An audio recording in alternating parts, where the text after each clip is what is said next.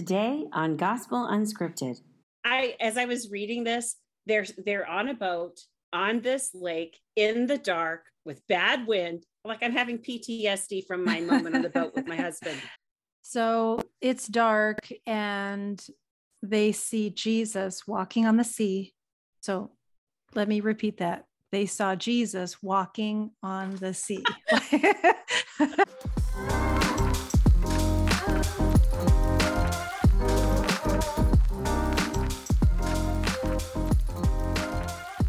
Hey, everybody. Welcome to Gospel Unscripted. Today, we're here to encourage you and to pray for you and to read through the gospel with you. Our job today is to make connections and observations and ask questions all in an unscripted manner.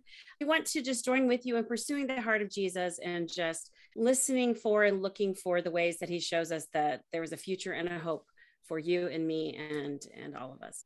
Let's get started. So this is our guest, Heather Phantasma. She is a friend of mine from church, and she lives here in the kind of south of Kansas City area. And I'm just so happy to have you on. Thanks for joining us, Heather. Yeah. Do you want to pray us in, Heather? Okay. Father, thank you so much for your word and for the depth in it, and how it doesn't matter how many times we come back to it, we find new treasures in it every time. Lord, please guide our conversation so that it is pleasing to you and encouraging to anyone else who comes upon it. We say this in your name. Amen. Amen. That's a great prayer. Okay, so we're at John 6:16. When evening came, his disciples went down to sea, got into a boat, and started across the sea to Capernaum. It was now dark, and Jesus had not yet come to them. The sea became rough because a strong wind was blowing. When they had rowed about 3 or 4 miles, they saw Jesus walking on the sea and coming near the boat, and they were frightened. But he said to them, "It is I, do not be afraid." Then they were glad to take him into the boat, and immediately the boat was at the land to which they were going. So the first thing I notice is that it's dark, they're on the water, and there's a big, strong wind blowing. And that makes me think about Genesis 1, because I'm thinking, you've got the breath of God, and then you've got the stirring of the waters, the deep. I remember Alex talking to me about what the Hebrew is actually saying, and it's actually something about the chaos of the waters. And that's what this makes me think about. The wind stirring is the same thing, because the wind, I think, is like kind of the words are similar breath. To the wind or spirit or breath. Yeah. So yeah, I think I heard the Bible Project people talking about it, saying the ruach, which is the breath of God, which is the same word that they use for wind. In darkness, you see that referenced in John 1. Some translations say the darkness has not understood it or grasped it also. Well, John 1:5, the light shines in the darkness, and the darkness has not overcome it. I mean, when you think about, have you been on a sailboat, ladies? Anybody been on a boat? I have. It's kind of scary. Okay, so my husband for many years had a sailboat. And when we were first dating, he said, well, I'll take you out on the boat. I'll take you out on the boat. Well, his boat was on the Lake of the Ozarks. And he did not like to go boating in the summertime because there's so many boats out there. And his boat is a sailboat, not a motorboat. His sailboat had a really tiny motor. So if you wanted to go somewhere and you were desperate, like you could go there at maybe 5 miles an hour. But the Lake of the Ozarks is kind of, they call it like dragon shaped.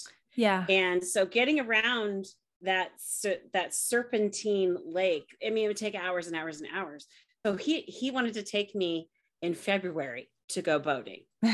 So of course we did. Wants to do I that. know. On a boat in Missouri. I must love this man because I'm like, it was so cold. And I remember my memories of this are having like a life jacket on that I put so tight because I did not want to end up in that cold February water. Yeah, and that's like deathly water. I mean, oh my gosh. And it was windy. It was windy like crazy. And so the sails are catching the wind and we're moving. But what you have to do is you got to counterbalance those sails, right? So when the boat is tipping one way, you kind of use your whole body to kind of pull the ropes. I mean, as I was reading this, they're on a boat on this lake in the dark with bad wind. Like I'm having PTSD from my moment on the boat with my husband as I'm reading this, because it's just so frightening to me. I did a little research. I know, because I'm thinking, is this anything like the Lake of the Ozarks? So Lake of the Ozarks, where this terrible boat story happens, right? Yeah. It has something like 1,000 miles of shoreline because it's dragon shaped, it's serpentine, right? Lake Jacomo here in Jackson County, Missouri, has 19 miles of shoreline. But the Sea of Galilee, it's actually the second lowest sea in the world, second only to the Dead Sea. The Dead Sea. Which would be first. And it's a large freshwater lake. It has 33 miles of shoreline. So what I was reading is by the time this is all going on with the disciples, they're like 3 or 4 miles into this crossing of this sea to get to the other side. And Jesus has not been with them this whole time. So this wind is coming up. Jesus isn't around. I mean, I would be losing my mind just a little bit. Yeah. It's dark and they see Jesus walking on the sea. So let me repeat that. They saw Jesus walking on the sea. Because, you read this as a child and you're like, that's the Bible. He's walking on the sea, but then like as an adult, if you really try to, okay, let's think about what's actually happening. He's walking on the sea, that's not normal. That's not, it's not possible. Yeah. It's supernatural, Yes, it is supernatural. And I think we talked about this before, that there are figures in history who have attempted to take the supernatural out, take the divine aspects of Jesus out of his story and out of the Bible. And it's just, you can't, because it is exactly who he is. And here, another example, I mean, the disciples, these were his closest group, right? This isn't the 5,000 plus. This is this small group of his. And they see Jesus coming. Their brain is saying that's Jesus, but they're not comforted by this. What is their response? They're freaking out. Well, and they didn't want to let him in the boat at first. That was the part that caught me. Like they didn't even want to let him in the boat at first. Wow. So they're like, guys, it's me. Like, okay. Mm-hmm. Because he might be a ghost or something crazy. Yeah. But you're right. It wasn't. And what finally convinced them to let him in? Yeah. Well, he spoke. Well, he spoke. His word. He spoke, you know? Hey guys, it's me. Yeah. Yeah. I mean, his simple words. I was kind of rewatching last week's episode where our friend Amanda, who is on the podcast, she was just saying, Jesus is so simple. He doesn't make it complicated. Follow me. He says, you're healed. Follow me. And I was like, it's me. It is I. Don't be afraid. Don't be afraid. It is. It's so simple, and it's simple, concise, and that's all they need. They don't need anything more than that. Right. Okay. Anybody else a little mystified by this verse 21?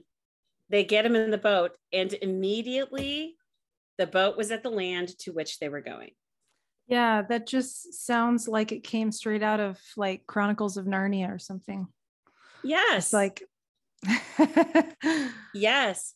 There's an Old Testament story, and I don't remember if it's Elijah or Elisha. I will look it up, but it was one of my readings, I think, from last week, where some king was wanting to talk to the prophet. The servant was like, if you don't come, like if you're here and I go back and tell the king that you're here, you can't suddenly be gone, because even in Old Testament, they were there 1 second and they weren't the next.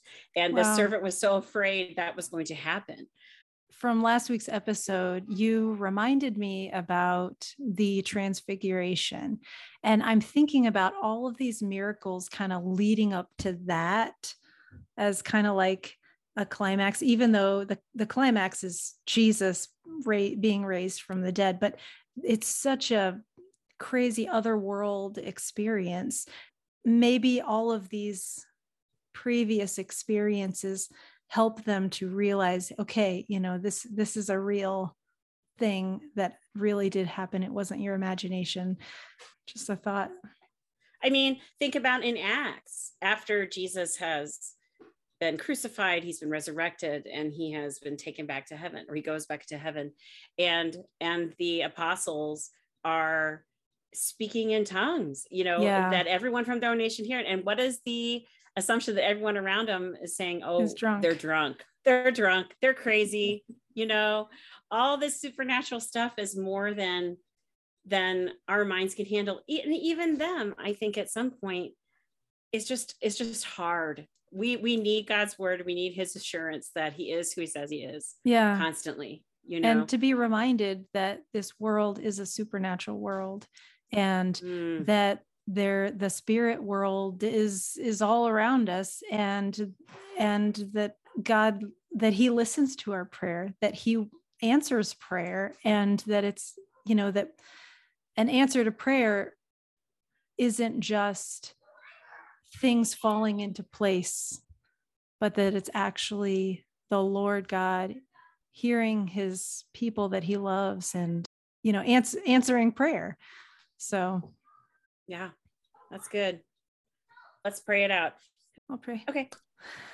God, Lord, we love you. We love your word. We love your spirit and your comfort. And God, when we read how you comfort the chaos of the waters, the disciples, Lord, we can just be reminded that you are real and that you comfort us, Lord. You answer prayer. And Lord, I just pray that you would just continue to raise our faith in you. And Lord, we thank you so much for your love for us. And I pray this in Jesus' name. Amen. Thank you guys so much for joining us on this podcast. And we also just want to encourage you to like the video. It really does help the video. It helps the YouTube page. And this isn't for us. This isn't for our glory. This is for God's word to go into the minds and hearts of the people that we know and love, and also, having a bigger audience. So, truly, if you have comments or thoughts or connections to scripture that you would like to share, please feel free to drop those in the comments. That is something also that the YouTube algorithm looks at, is are people watching and interacting. And I just think it's exciting to hear and see what God is doing and how his word travels in so many ways, from mouth to mouth, from ear to ear, heart to heart, and from computer to computer in this age that we live in. God is very good. So thanks so much, guys. Like and subscribe. Have a great evening. Thanks, day. Heather, for joining us. Thanks for sharing your stories and sharing your faith. Yeah. God is cool. Good.